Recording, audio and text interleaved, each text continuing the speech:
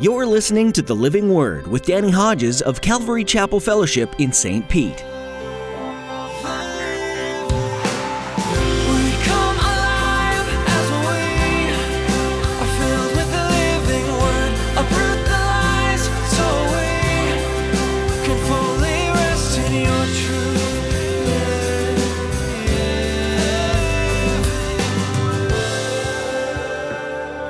Jairus comes under the scrutiny and the criticism of his own peers. But guess what? He doesn't care. He don't care what they think. He doesn't care if he loses his status, his position as synagogue ruler. He doesn't care. Why? Because he loves his daughter. And his daughter is so sick, she's dying, and nobody else can help. And he's heard that Jesus is healing people. And so he doesn't care what anybody thinks, and he doesn't care what happens to him. He cares for his daughter as any good parent would. And that's why he goes to Jesus. Jesus is for desperate people. Oftentimes, people who are anti-God will accuse Christians, as well as other religions, of using Jesus or other belief systems as a crutch. If you believe in Christ, there's no reason to argue with that accusation. But for sold-out believers, Jesus is so much more than just a crutch. As we'll be reminded in today's message from Pastor Danny, when you realize just how hopeless you are in this life, you're in a place to fully depend on Jesus for all your strength and provision. Now here's Pastor Danny in the book of Mark, chapter 5, as he begins his message, Jesus, Our Only Hope. To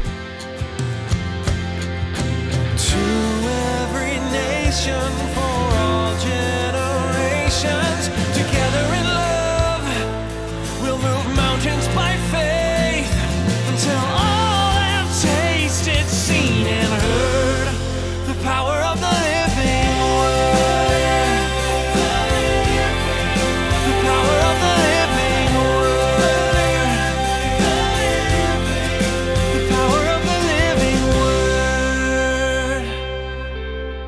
Mark's Gospel, chapter 5. We left off verse 21, Mark chapter 5. When Jesus had again crossed over by boat to the other side of the lake, a large crowd gathered around him while he was by the lake. Then one of the synagogue rulers named Jairus, that's interesting, my third son's name is Jairus. I think about all my kids every day, but I must admit I thought about Jairus more this week than the other kids. One of the synagogue rulers named Jairus came there. Seeing Jesus, he fell at his feet and pleaded earnestly with him. My little daughter is dying. Please come and put your hands on her so that she will be healed and live. So Jesus went with him. That had to be encouraging for Jairus. A large crowd followed and pressed around him. Luke's account says that they almost crushed Jesus, the crowd. And a woman was there who had been subject to bleeding for 12 years. She had suffered a great deal under the care of many doctors and had spent all she had. Yet instead of getting better, she grew worse. When she heard about Jesus, she came up behind him in the crowd and touched his cloak, because she thought, if I just touch his clothes, I'll be healed. Immediately her bleeding stopped, and she felt in her body that she was freed from her suffering. At once Jesus realized that power had gone out from him.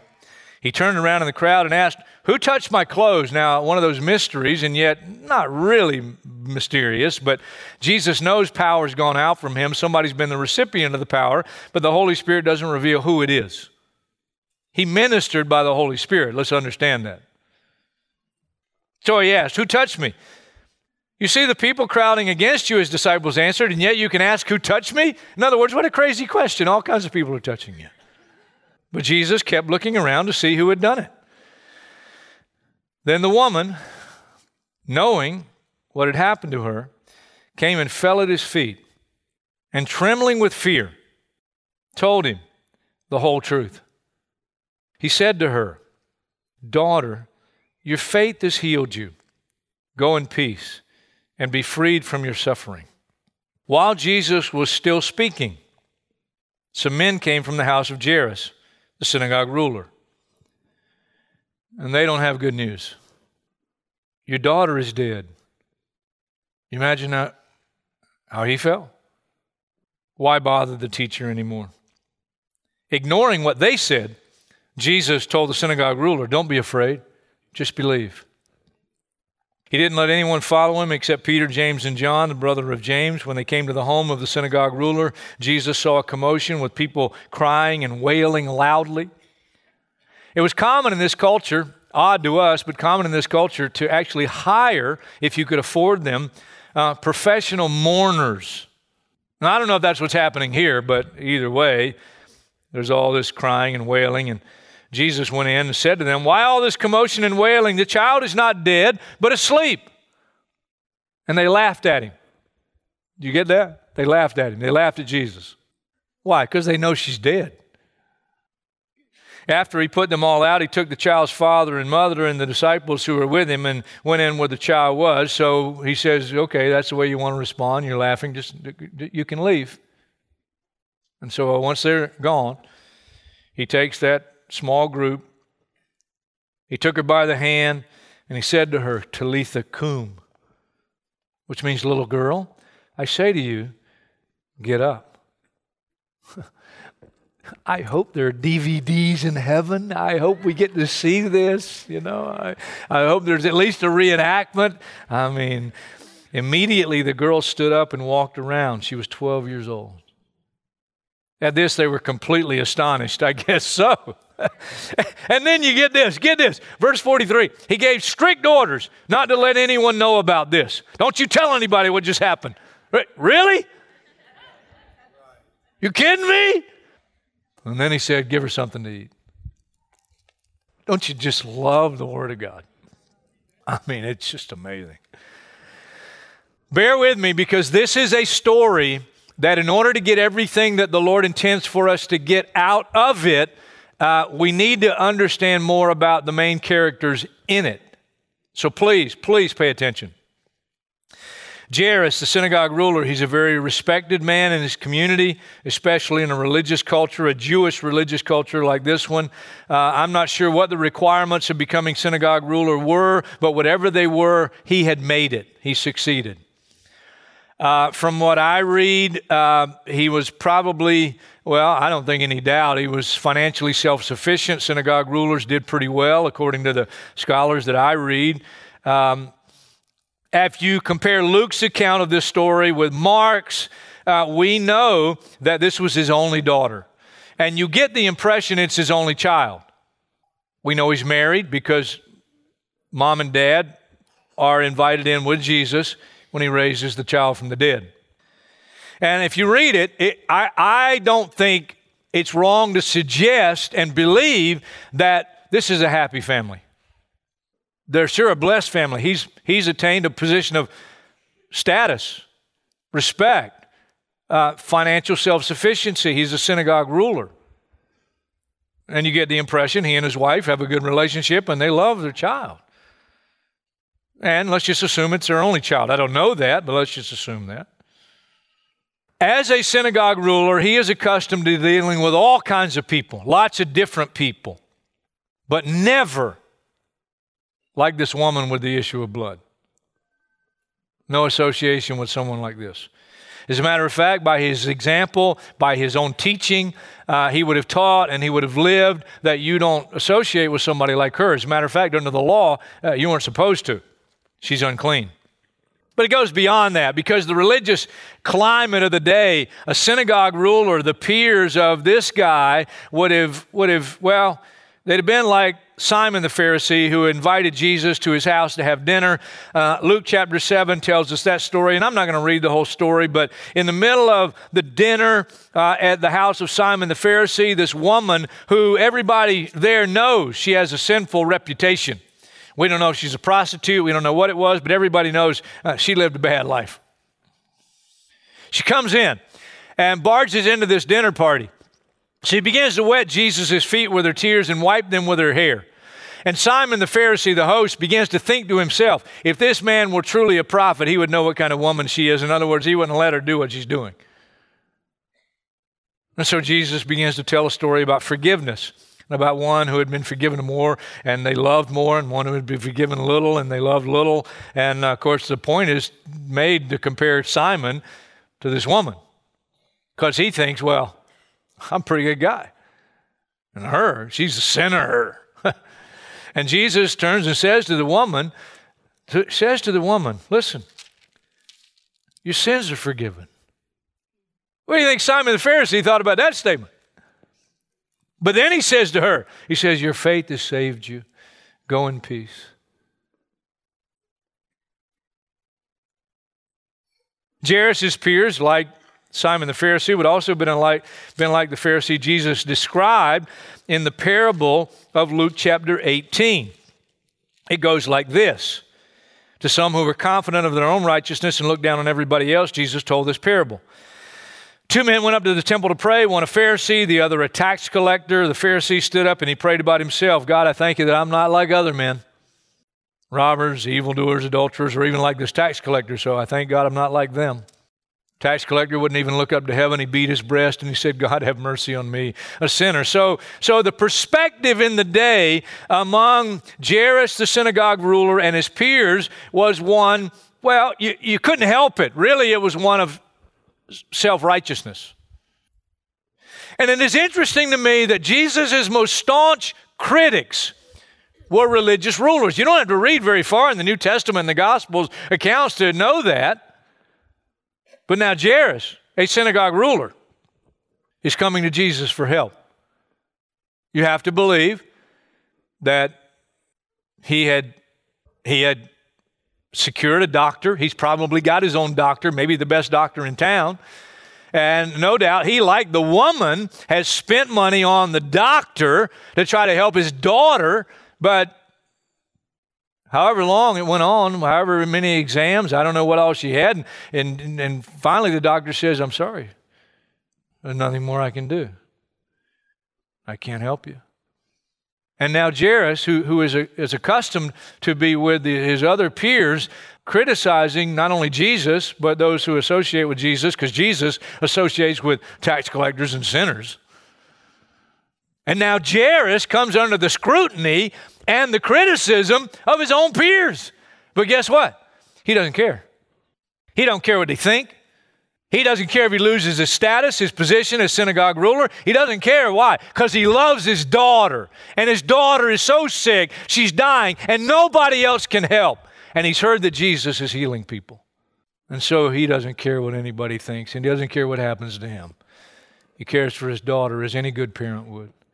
And that's why he goes to Jesus. But on the way to his house, there's an unexpected delay. A woman with an issue of blood. We don't know her name. Still today, we're not given her name. She's an anonymous nobody. She has no status like Jairus in the community. What status she does have, if you knew her, it's not good. She suffered with this physical infirmity for 12 years. We don't know how it came about. She'd spent all her money on going from doctor to doctor, and yet she'd only gotten worse.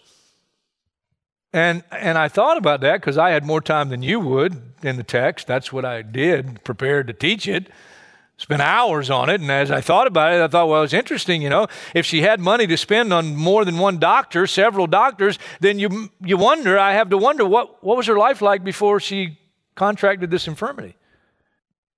She either had a job, pretty good job, or she was married and her husband was a man of means. I mean, they spent a lot of money. She spent a lot of money. She spent all she had on doctor after doctor, and she just got worse. And now she is flat broke, and she is destitute. If she was married, it's likely she's divorced because of her condition. If she had children, it could be that she's had no contact with them for 12 years. If she was single, she's lost all hope of ever being married. Let me make this suggestion. She is not just lonely. She is not just lonely. She is starved for love. She has had no meaningful personal touch for 12 years. She lived under the law of Moses. Please understand this. This is not the new covenant yet. Jesus instituted the new covenant in his blood. He proclaimed it as he ministered, but she's still under the law of Moses. Let me read you from the law that she was under. Let me read you. Please pay attention. Leviticus chapter 15, beginning in verse 25. Here's what it says. And let me preface it to say that most scholars believe her issue of blood, we don't know for sure, but I think probably what the scholars suggest is right. Her issue of blood for 12 years was menstrual in nature. Whether it was or not doesn't change the situation. But Leviticus 15:25, when a woman has a discharge of blood for many days at a time other than a monthly period, or has a discharge that continues beyond her period, she'll be unclean as long as she has the discharge, just as in the days of her period. Any bed she lies on while having the discharge continues to be unclean, and as is her bed during her monthly period. So if you touch the bed or lie on the bed she's been on, and you're unclean. Anything she sits on will be unclean. So you sit on the couch, she sits on, you're done. Whoever touches them will be unclean. He must wash his clothes, bathe with water, and they'll be unclean till evening. That is why she comes to Jesus the way she does. She's not normally in public. They won't allow her in public.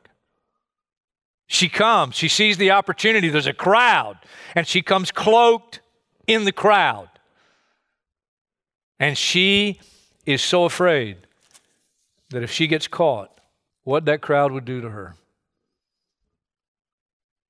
And please understand, because of her condition under the law of Moses, she has not been able to attend a public worship service for 12 years. She has not been able to go to church. She's an outcast. She's just like the prostitute. There was a belief in this culture that the clothes of a holy man, especially the fringes of their clothing, contain miraculous power. That's very interesting because you go back to Mark chapter 3, verse 10, it says people were pushing just to touch Jesus. But then you go to Mark chapter 6, verse 56, after this story, and you read Mark 6:56, here's what it says. Crowds were pushing just so they could touch the edge of his garment. Because they must have heard about this woman. Now, I think it's interesting God meets us where we are, even in sometimes our superstition. But if our faith gets directed toward him, he'll work despite our superstition. So, there's a little background on the two main characters, and I think it's worthwhile to spend the time on the background to get everything that God wants us to get out of this story. Because here we have two people, Jairus, a synagogue ruler, and this unnamed, anonymous, nobody woman who's been unclean for 12 years, and they cannot be further from one another. They can't be on a farther side of the tracks, if you will, from one another in life. And yet they're two people and their situations woven into one story. That's not an accident. So what does the Lord want to teach us? Let me just simply say, if you're suffering a physical infirmity, seek Jesus. Now, I believe in doctors as well. I believe the Bible believes in doctors. God sent Paul the apostle, a doctor, to travel with him. He needed it because he's getting beat up everywhere he goes. Luke, the physician, traveled with Paul. And so nothing wrong with going to doctors. But when the doctor can't help you, that's especially when you need to go to Jesus. And let me suggest, maybe consider going to Jesus before you go to the doctor.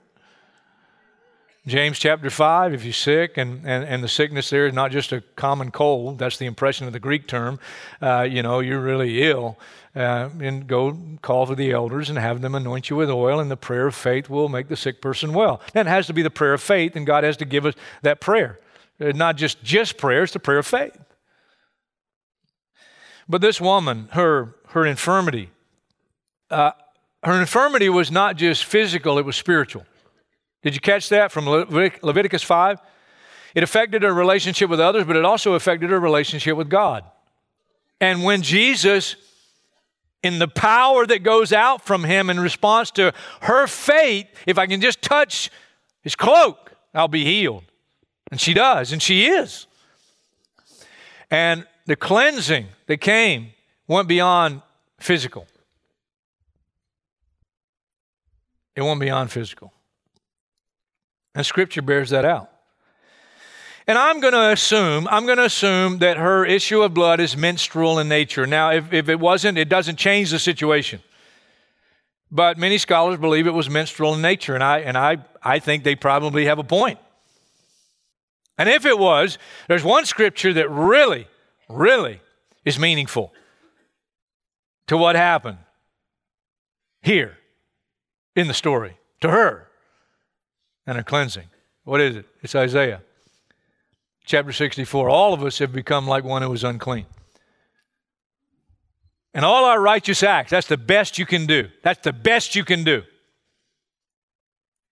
Are like filthy rags. And if you have a Bible computer with, resources that we have today are amazing. You can click on that filthy rags and it'll tell you what Hebrew word, and it's the common Hebrew word for a woman's monthly menstrual cloth. The picture doesn't get any more clear. When you tie that with what I read from the law in Leviticus about a woman's issue of blood beyond her monthly period. But thank God, that's one side of the coin. Here's the other side. Though your sins are like scarlet, they'll be as white as snow. Though they're red as crimson, they shall be like wool. Come on, say it with me. Come on, you ready? Though your sins are like scarlet, they shall be as white as snow. Though they are red as crimson, they shall be like wool. Can anybody say hallelujah? I mean, what a God, what a Savior that's willing to touch and be touched by the most unclean, which includes us. And once faith and Jesus meet, a wonderful thing happens. Cleansing.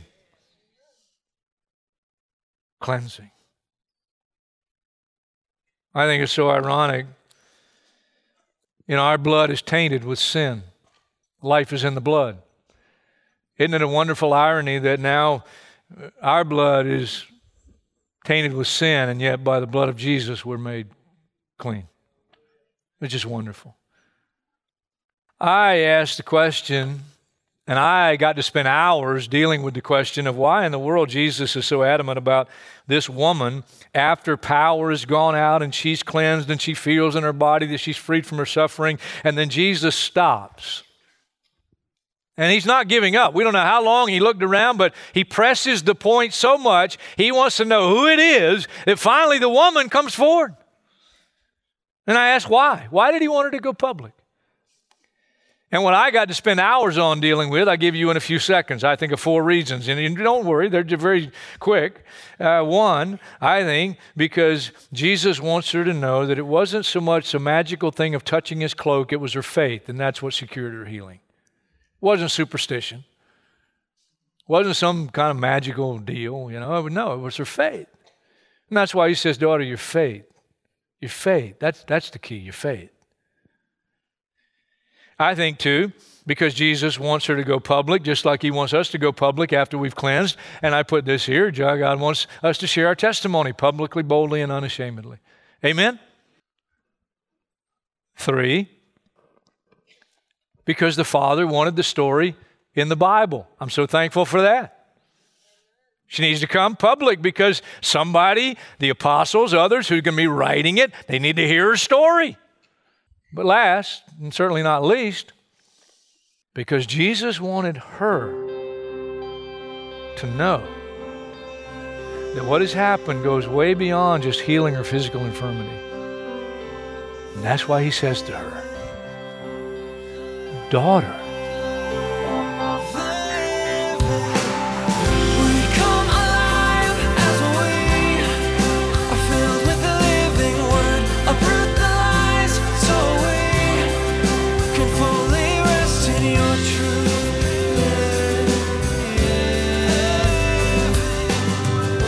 Thanks for joining Pastor Danny today as he walks us through the book of Mark. This New Testament gospel book conveys a fast-paced progression of events that occurred during Jesus' ministry. It's almost as if the writer intended to communicate that Jesus was continually forward-thinking toward the cross and his mission and purpose here on earth. In Mark 10:45, it says, "Even the Son of Man did not come to be served, but to serve, and to give his life a ransom for many." This is the ultimate summary of the book of Mark. Jesus came humbly as a servant to reach the lost. Are you feeling lost today? Or have you been found and are following Jesus fully now? No matter what your answer is, we'd love to hear from you. Our email address is info@ccfstpete.church. Let us know how you heard about the Living Word and how we can be praying for you. That address again is info@ccfstpete.church. If you're in the St. Petersburg area, come join us and hear from Pastor Danny at Calvary Chapel Fellowship. We're holding services each Saturday at 6 p.m. and Sunday mornings at 9 and 11 a.m. You'll find all the information you need on our website, ccfstpete.church. Thanks for tuning in, and we hope that you'll join us again for our next edition, right here on the Living Word.